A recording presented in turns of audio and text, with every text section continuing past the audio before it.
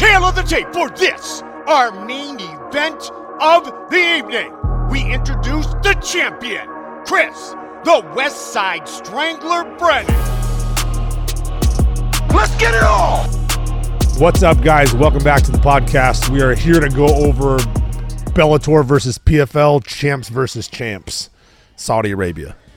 This is a big... I feel like this is a big call out for PFL to be like, look, we belong here. We want to do this. Are you surprised? I guess I was going to ask if you were surprised that Bellator signed this, but they don't have anything else going. Bellator? So, yeah. Bellator doesn't have a choice. PFL now owns Bellator. Okay. So PFL is putting on the Bellator versus PFL, but they own both of them. Yep. So they're in a win-win, basically.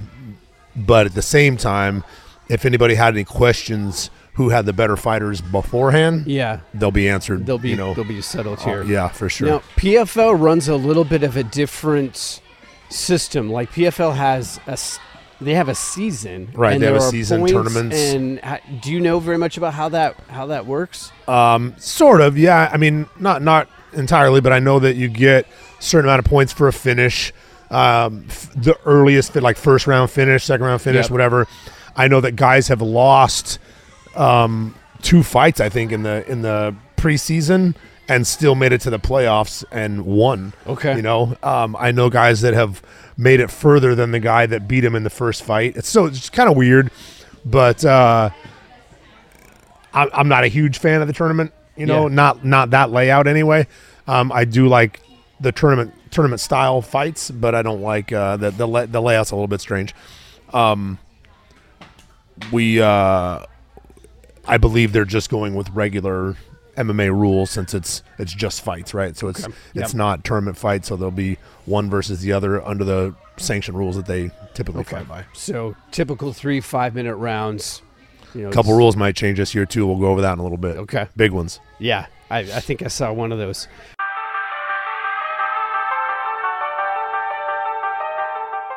There was one fight on the undercard that you wanted to talk about, Gabriel Braga versus Aaron Pico. You're a big fan of Pico, always have been. I am.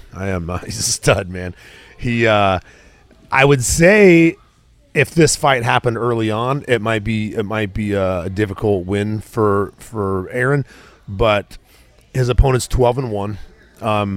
Aaron Pico is now 12-4. Those 4 happened early on. Unless you want to count the Jeremy Kennedy one, but that was a dislocated shoulder, so we didn't really get to see that fight play out. Yep. But really, he's on a very good win streak, aside from that setback. So once he went to Greg Jackson's and started training at Jackson Wink with those guys, his fight IQ level went up. You know, I'm sure his skills are getting better every day there as well, but he was already such a good boxer and such a good wrestler, and he's got solid ground, jiu-jitsu as well. He just now knows how to use them all at the same time, and that's what's made him hyper dangerous, super dangerous. Yeah, absolutely. So are you feeling Yes, yeah, for sure. I'm definitely pulling for Pico on this. I was looking at Gabriel. His last losses to Jesus Pinedo, who we're going to talk about he's tournament later champion on in this. But he's actually got a win against Jesus Pinedo in April of 2023. So when you look at it, at least when you look at his PFL resume, yeah, he's got a win or two. That's what I'm saying. Like PFL does some strange things. You're looking at a guy who won against a guy and lost against a guy in the same organization, and they were most likely in the tournament because Jesus Pinedo won the $1 million this last go around at 145. Yep. He's managed by Jason House and Iridium Sports, who manage Lucas now. Okay. And so I know that he was there, pulling for that guy to win, and he pulled it off. So absolutely, he's tough. Aaron So Pico. my money's on Pico. Nice. If I was allowed to bet, my money's on Pico.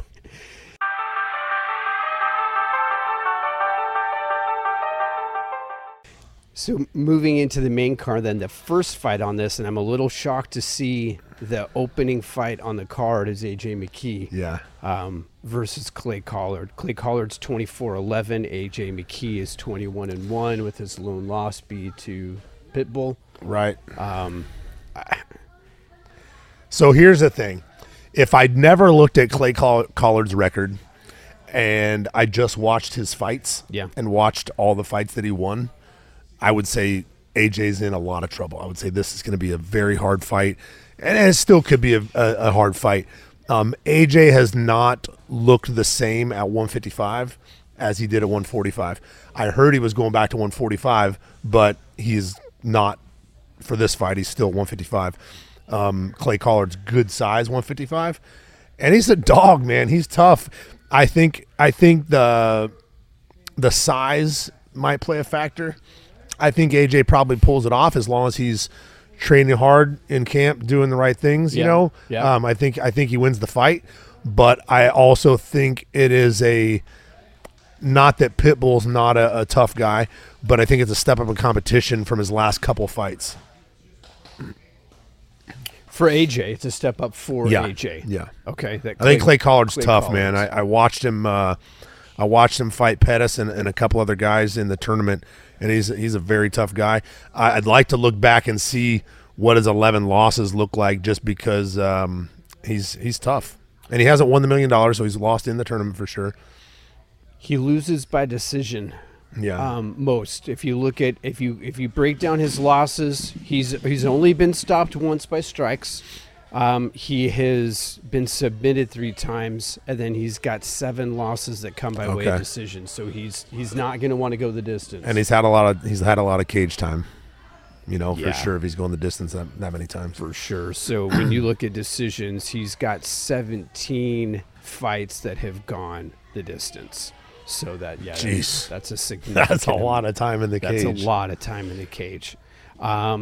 If you are in AJ McKee's corner, what are you telling AJ?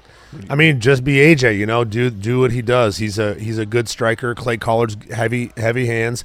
I would stay on the long end of things until he's wrestling him. And if AJ gets to the ground with him, you know, he's so underestimated in his jiu-jitsu skills, because he's not a jiu-jitsu guy, right? But he's very good at submitting guys. You know, absolutely. He's the one that we were chasing as far as the submission record went in Bellator. You know, I think we end up being stayed tied for 3rd overall, but he leads the subs. Wow. Yeah, I guess it's amazing to me that he leads with subs and is still underrated when it comes to his ground game. Yeah. It's amazing to me that Luke's in 3rd and was only there for a few years. Yeah, there's that. There's that.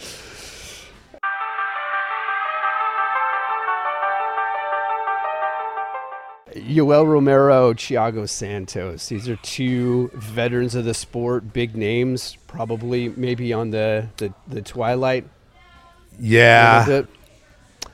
Yoel has the tendency to knock you out or have a really, really boring fight. Yeah. And Thiago Santos is a very good kickboxer. He's a guy who many people thought beat John Jones in the UFC and end up with 2 torn knees and whatnot. John King, that fights for me, lost a decision to him in Glory Kickboxing. Okay. And so he's a very tough guy. He's a lot taller than Yoel. He's 6'2", Yoel's 5'9". I did not know Yoel Romero was that 5'9" at 205. So he's got me by an inch and fights at 205. Jeez. So it's like the definition of a fire hydrant. It could be a tough fight for Yoel if Thiago Santos keeps him on the outside. Now, if he gets inside with overhands, you know, and whatnot, and his little Mike Tyson hooks and overhands, he could land, you know, heavy power and change that. He could also wrestle him, and I think he beats him there. So I'm going to pick Yoel to win the fight at, where is his age? 46. 46 years old. He's listed at 6 foot. Yoel's listed at 6 foot. They've got the reach at 73.5 and compared to 76 for Thiago. That would make a little more sense if Yoel was 6 foot, but I don't know that he really is 6 foot. But I do know that he's 46 years old, and That's something. that is something. But he's kind of a little bit of an ageless wonder. I mean, the dude just keeps. Yeah, he's a freak. I mean, you listen to Joe Rogan talk about him on his podcast, and the way that doctors talk about him and everything. Yeah. He's a freak. So we'll see how that goes. I'm gonna pull for Yoel. For the most part, I'm pulling for all the PFL or all the Bellator guys. Okay. Hence my Bellator T-shirt today in support. But there are a couple fights that I think might be difficult to go with.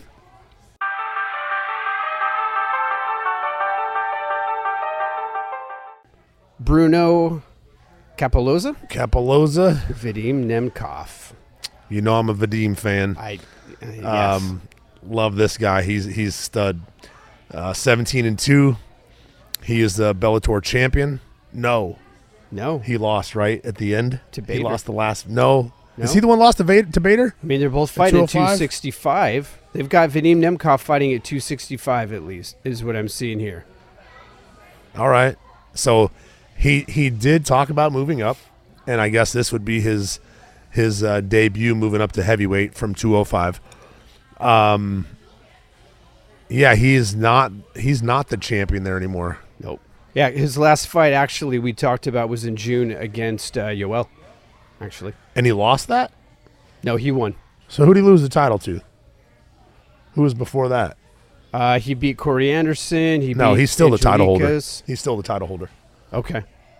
But I was thinking of, I can't remember his name at the moment, but the 170-pounder that lost at the very end against Jason Jackson. He was the undefeated 28 or 28 now. Yeah, what was that dude's name? I get confused with all their names, but I know the guy well.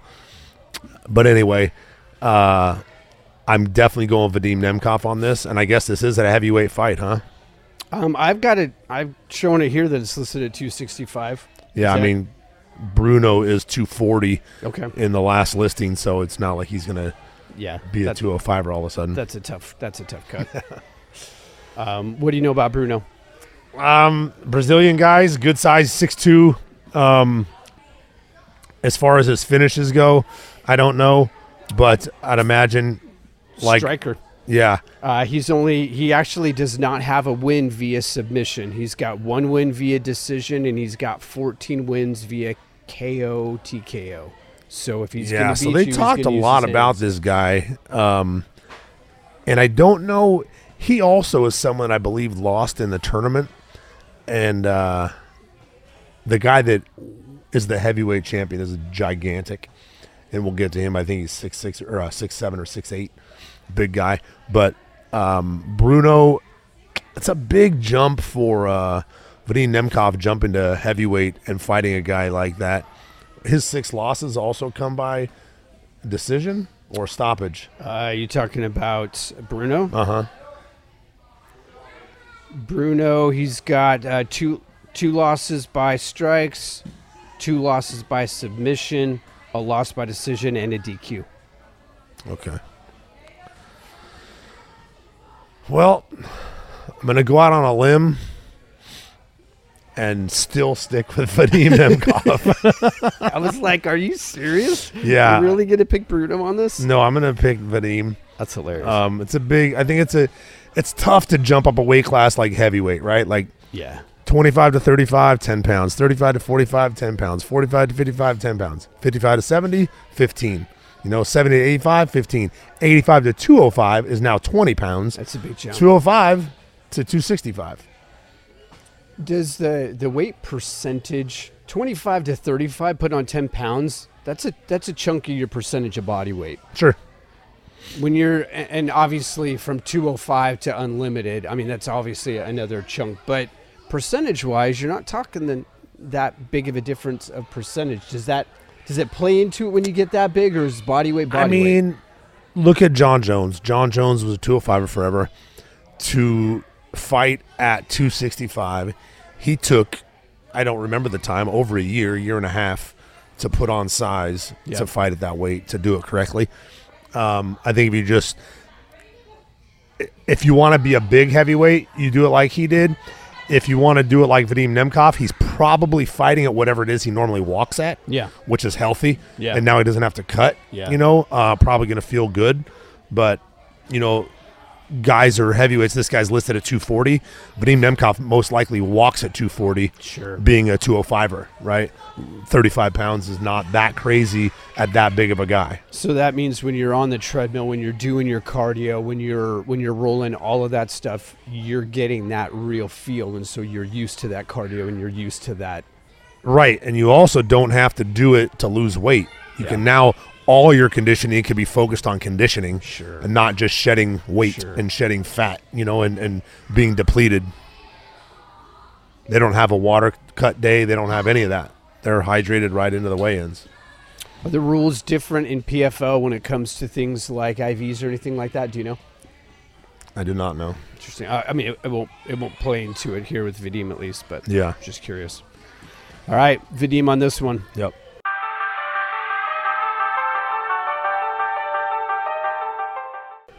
Jesus Pinedo, Patricio Pitbull. So 23-6-1, 35-6-0. 145, so Patricio's back to 145, right? Yeah, let me go back. Yeah, it is. I believe PFL doesn't even have a 135, and that's an issue for Patchy.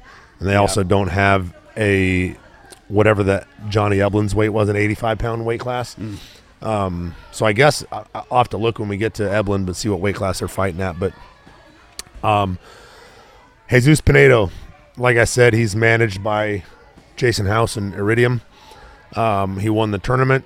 He's now fighting Pitbull. I'm assuming Pitbull came back to 45, feel more confident, feel strong again. Also getting older. How old is he? 30, upper 30s? Pitbull? Yeah. Pitbull, they're saying he's 36. Yeah.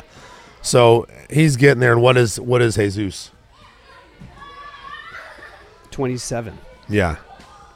Like barely getting to his prime. Yeah. Right? Yeah. 30. You're kind of 27 to 32, 33 is your prime. Yep. So he's kind of on the early end of his prime.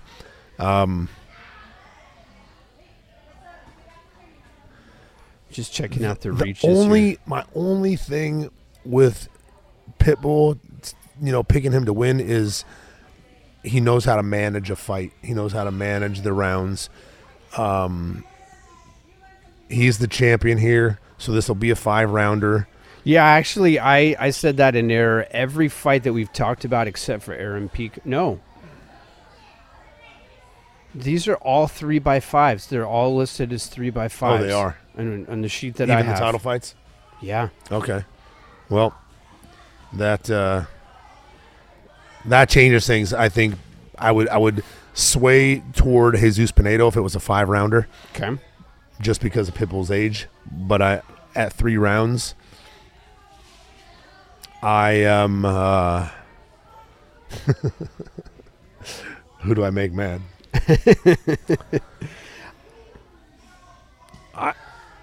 I'm gonna go with Pitbull, but I would not be surprised at all if Pinedo wins the fight. If I had to bet, I would bet money on Pitbull, but I would not be surprised at all if Jesus Pinedo wins the fight. Pitbull is giving over 10 inches in reach on this fight. Now, we probably could say that with just about every fight that Pitbull is in. 10 inches? Correct. Really? Pitbull's reach is 65.5.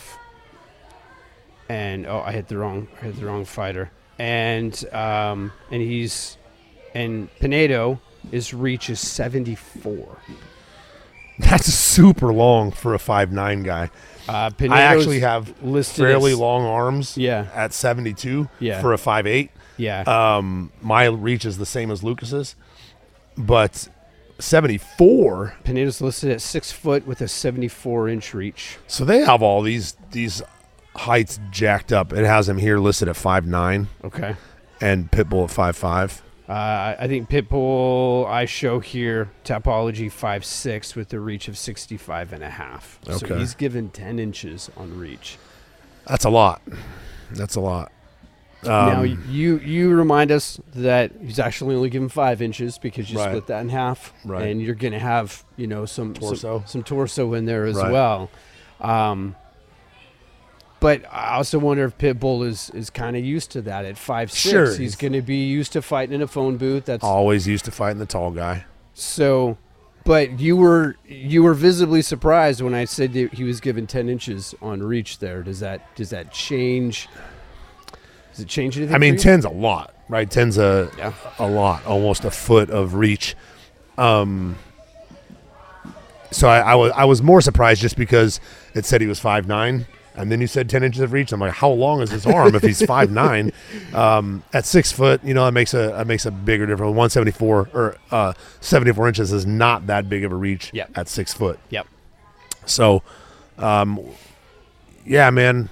Honestly, here's my prediction. I'm going by Pinedo, by anything other than a guillotine, and Pitbull by guillotine. Okay. Wow. Okay. That's real specific.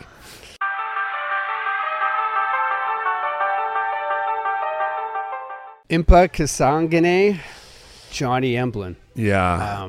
I had to go back and look up Impa, and this dude is on the highlight reel of all highlight reels. If anybody hasn't seen it, he's fighting a guy named Joaquin Buckley. Yep. Joaquin Buckley throws a left kick.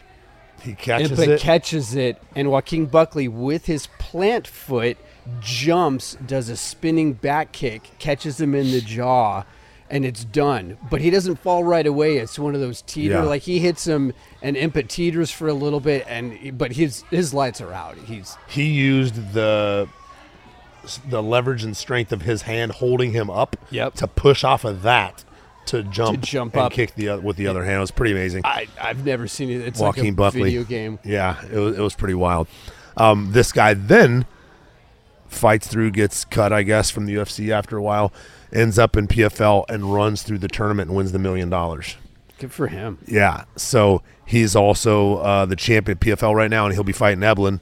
And I think Eblin kind of steamrolls this guy. Okay. I know Impa's good. I know he's tough. I think Eblin, just by watching him fight, watching what he did to Gegard Mousasi, and then listening to all of the other guys in the UFC that train with Eblin at ATT, listening to even Sean Strickland, he trained with him just recently, and everyone says that this guy is the guy. He's the guy at 185.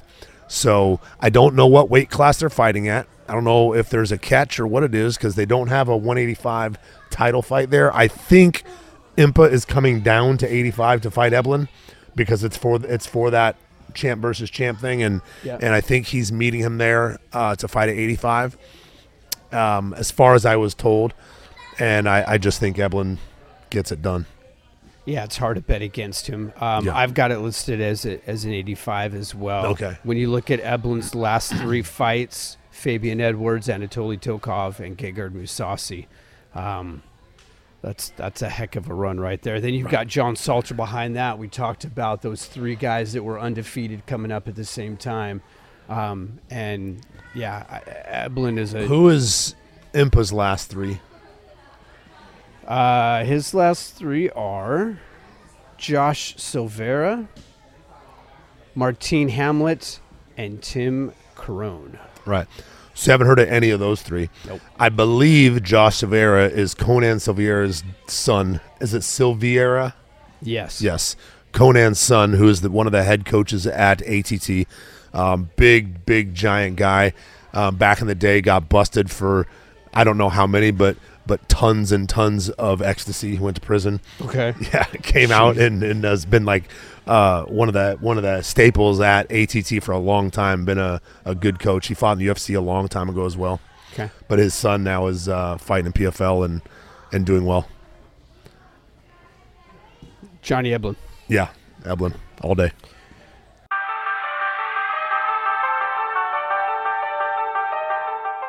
Jason Jackson, Ray Cooper III. Fighting it at a weight I show here of 182. Yeah. So Ray Cooper is going through a lot at the moment. His mom's been sick. The Coopers are like the Kamakas to me. Known them forever and ever. Yeah. He was struggling to make weight at 70, moved up to 85, and missed weight. Oh. And now is fighting Jason Jackson at a catch weight, but he didn't make the weight 3 pounds heavier than this, so I'm not sure what the deal was with the catch weight. Jason Jackson's a 170 pounder. He's the champ at 170. On any normal day, I would have picked Cooper in this, but just given circumstances and watching Jason Jackson beat, why am I not thinking of his name? Yeah, I'll pull it up. He's the guy we couldn't remember just a second ago. Amosov. Oh, yes. Yurosov Amosov. Correct. Watching him beat him pretty handily and finishing a fight, Yep. I'm going to go with him as long as he doesn't stay in the pocket and eat anything from Cooper. There's Hawaiian power that only so many have felt from this guy and from his dad and from others. Yeah. And you just, you have to be careful there. I think Jason is kind of an all-around better fighter. I was hoping so Ray had contacted Rich Chow talking about coming here to train. Yeah. And it was during the time Kai had been calling out Luke. So I was like, how were your feelings on that? Because I don't, if that fight had to happen, whatever happened is they didn't come here. But now I think he stayed home and is training at home where he's trained most of his career. But I think he is a guy that needs to get away and get out and train somewhere. And hopefully, how old is he? Hold on. Ray? Yeah. It's listed as 31. 31. So, he's already had so many fights at 31. He's 25-9-1, and he's kind of on the. If he's not careful, he's already on the downside of his career. Yeah. Yeah. And he's won the $1 million twice. He's ran the tournament twice. He beat the guy that beat him, which is great. But I know they're going through a lot, and I feel terrible for him and his family. I would love to see him pull it off. I just think in this situation, Jason Jackson gets the win. With what Jason Jackson has done, even I don't know much about Ray Cooper. I know you're connected with him. Watching what he did to Amosov, yeah, that's hard to beat against that. And then you've got all the added.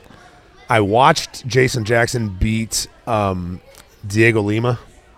I think it was Diego, one of the Limas, and Douglas Lima, and Douglas was a stud. He was so good, and I watched him beat him, but he was real boring.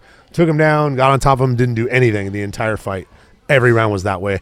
So I thought, okay, he wrestles. I didn't know he was a good wrestler, but that's his thing.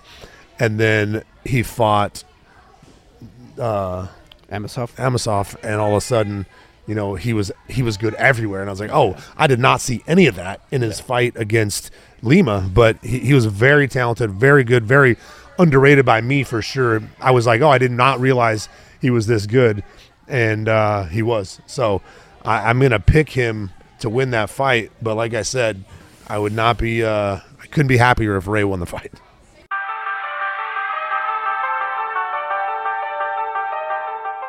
All right, the main event, Hendon Ferreira and Ryan Bader. This is fighting at 265.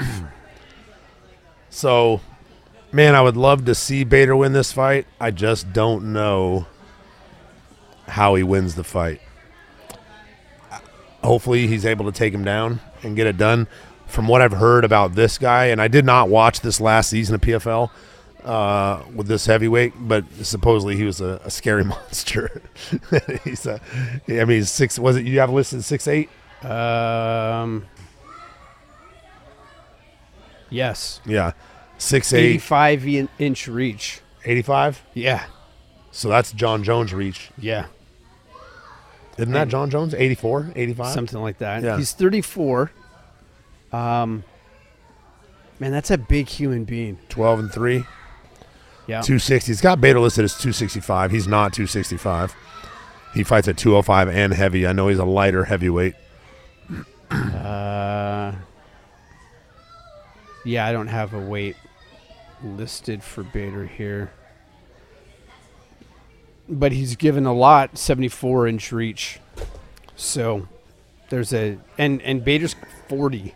Yeah. So he's got some miles. I mean, he's got 38 fights before this, so he's obviously got some miles coming in on him.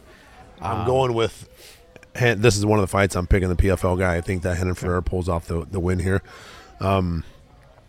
Again, I don't think it's even across the board on how the fights go. I think Bellator is going to be lopsided wins, but I do think that this fight might be too much for Bader. I also think it's been very unorganized, very last minute, very, a lot of stuff not playing out how it was supposed to play out, kind of rushed into putting this champ versus champ thing together. And especially on the I guess on both sides, the Bellator guys for sure, because they didn't know anything that was going on until it went on. And I think that, the PFL guys have fought. I don't know when their last fight was, but it was since the Bellator fights had happened.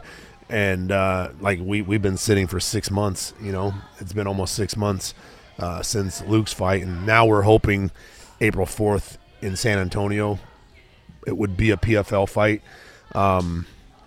Because I'm not flying, we're not going to Europe where most of the Bellator fights are. Apparently all the Bellator fights are there until September, October. They're going to have 2 here. And the PFLs will be here and some over there. But Bellator will be over there. They sell tickets over there. So we'll do hopefully a Bellator here, and then a PFL here, and then a Bellator here late in the year. If we have to, we will do 2 PFLs. If we really have to, we'll wait till the end of the year and jam in 2 back-to-back Bellators here. But the talk is supposed to be April 4th. We'll fight in San Antonio. When you say back-to-back, are you talking truly back-to-back? One month. Like a month? Yeah. I won't get into after that, but that would be the point to get those 2 done, right then. How's Luke holding up? Good, man. I mean, we're in camp right now. We are, 8 weeks from today, Thursday, 8 weeks from today, because of the idea that we are fighting April 4th. And we run long camps. Also why the tournament style is not awesome, because it's every 2 months they're fighting. And so we have a lot to iron out. We're in uncharted territories. That's why we signed with Iridium, and Jason House has been handling everything for us. It's been awesome. And we signed a handful of my fighters as well. And a lot of our guys are fighting in Fury now, and Fury's a feeder basically to the UFC. Yep. And so a lot of big things happening.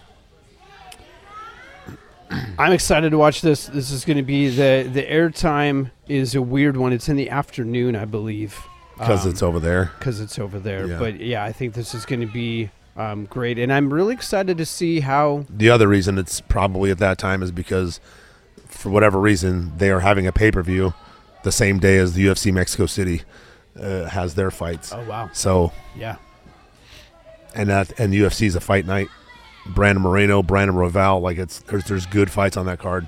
I'll be there for Victor Altamirano. That's going to be awesome. Okay. Well, we will... Real quick, touch yes. on the rules. Yes, thank you. So they're lobbying, trying to get the rule passed now where 12-6 elbows will be legal. Okay. So when we're at rules meetings, the referees will tell us this is not legal, that is legal, but that is not legal. So there's such a fine line there that everyone is saying legalize this strike. It's dumb to not have it. Yep. And whatnot. So hopefully that passes. The next one, and they're using Tim's fight with Mohamed Mokaev as an example of when he was playing the game, putting his hand down while Tim's kneeing him in the face. It then happened in a fight after that, and then again just this weekend, a guy got kicked while his hand was down.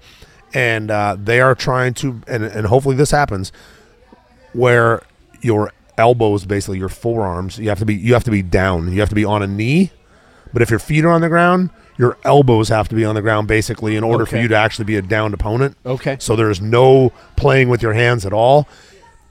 It will play into what I said. I believe at that point you're going to force guys to play jiu-jitsu. Yep. Because at some point when you're stuck there, if someone's knee in your head, you're going to have to sit to your ass or wrestle forward. If you can't wrestle forward, that's the only other option. Yep. So we'll see how it goes with that. I like it, but I think it would change the way people fight for sure. There's been a couple. I can't remember who just played that the other day, but Tim's fight alone was bad. It was a girl fight, I believe. Girl. Do we just have a title fight for the women in the UFC or something? But it was definitely a girl playing the game, and the other girl was kneeing her in the face as well. She should have, and so they were originally any point of your finger touching the ground. Yeah. It was a rule. Then people started playing the game. Then it was like the palm of your hand. Right. Then it had to be weight bearing. Yeah, so it was like a fist or a palm. Subjective, obviously. Yeah, and then it's like now you have to watch to see if the mat is creasing because you're actually putting weight there or not. It's just too fine of a line. You need to be down, And I really, really hope that gets passed. And they're allowing bare knuckle MMA now. Like there's bare knuckle MMA fights coming up in I think it's Masvidal's organization. And so let's go back to at least being able to knee an opponent with their hands down and make them actually be a downed opponent. Isn't it one championship that like you can soccer kick? Yeah, like Pride was like that as well. Like, you can stomp. Like it's fair game. Yeah. Like. So Interesting. hopefully those two rules get passed. That'd make a huge difference in the sport of MMA at the moment. For sure. And hopefully it's not next year, when that happens. Hopefully they phase it in pretty quickly since we're still at the beginning of the year. And I think I've heard Dana even advocating for it. 100%. Yeah, he wants it. John McCarthy actually was one of the ones who put in the rule. And he said after the very first event he watched, he said, "Oh, man, we're in trouble. That was a mistake." Yeah. He said after the very first event that he saw after implementing that rule that it was too vague as far as the hand placement and the game playing. Cool. All right, we will see you guys back next week and go over the results of this. Have a good night. It is all over, just like that.